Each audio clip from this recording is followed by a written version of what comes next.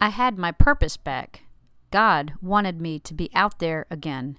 And that is today's Morning Moxie.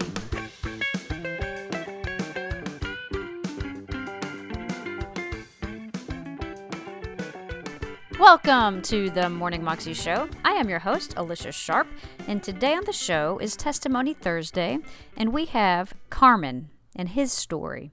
Carman is a Christian music artist, and he was very, very popular in the 1990s, and that's when I would listen to him a lot. I loved his stuff. I loved his concerts. He was very, very entertaining and really loved Jesus, and it was so evident by the way he lived his life and his concerts and everything. But he kind of disappeared from the scene for a while, and we didn't know what happened to him, but it come to find out he had gotten cancer and was only given 3 years to live. So here's that story.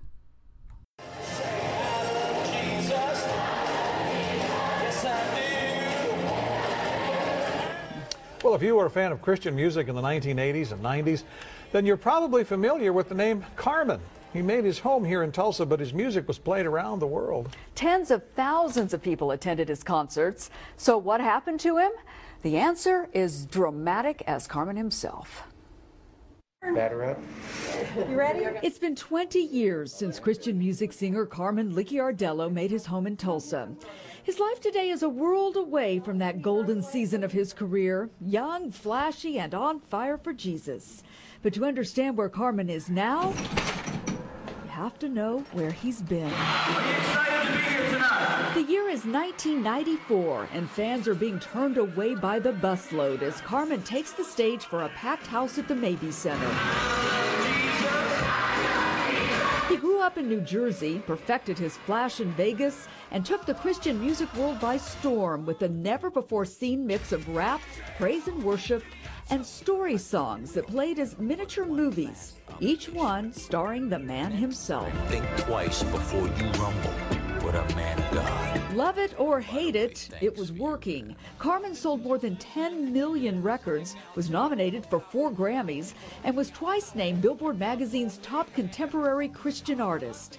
In Tulsa, his music ministry brought in more than $5 million a year. Every artist has that season, almost like everything you do just works. And seasons of utter frustration. In 1995, Carman abruptly announced he was leaving his new $3 million office complex in South Tulsa and moving to Nashville. Things were changing, art was changing. The record companies really wanted to have artists they were signing that had what they believed to be crossover appeal. Carman, a charismatic Christian with 15 gold and platinum albums to his name, was turned away at the door. It got to the point where I couldn't even get him on the phone. Carman next tried his hand at acting. He put out a few movies and staged a concert every now and then. But the best part of his career was behind him. And that was the least of his problems. It's just like in the movies where somebody, they're talking. As soon as they say the word cancer, the whole room just goes dead. And you don't hear anything else. After years of sensing something was wrong, Carman finally went to a doctor. His diagnosis, multiple myeloma, bone cancer. His prognosis, perhaps 3 years to live. By the time I had left the office, I had, I just started putting things together in my head, thinking, well, I haven't really done a whole lot in, the past few years, and maybe this is it. It more bothered me who I was going to have to tell. So he began with a post on Facebook, and within just a few hours, something rather remarkable started to happen. It was like 2,000-3,000 comments. I'm like, it can't be. And then I looked again a little later on, and it was 5,000, 10,000 comments. I'm like, I was stunned because I didn't think that anybody was even paying attention. Now that he'd found his fans, Carman launched a Kickstarter campaign to raise money for one final album and concert tour. At the end of 2 months, he'd more than doubled his goal. But he wasn't outpacing cancer. Despite the outpouring of prayers on his behalf, there were no signs his naturalist treatment was working. Did you ever have a point where you felt like you'd lost your faith?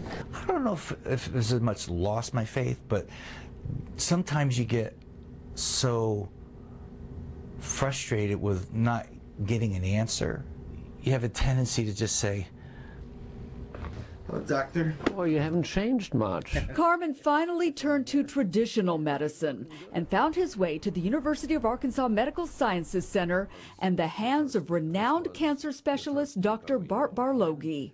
While other doctors gave him 3 years, Barloghi was talking about a cure. Just, get off the hook and think I'm home free.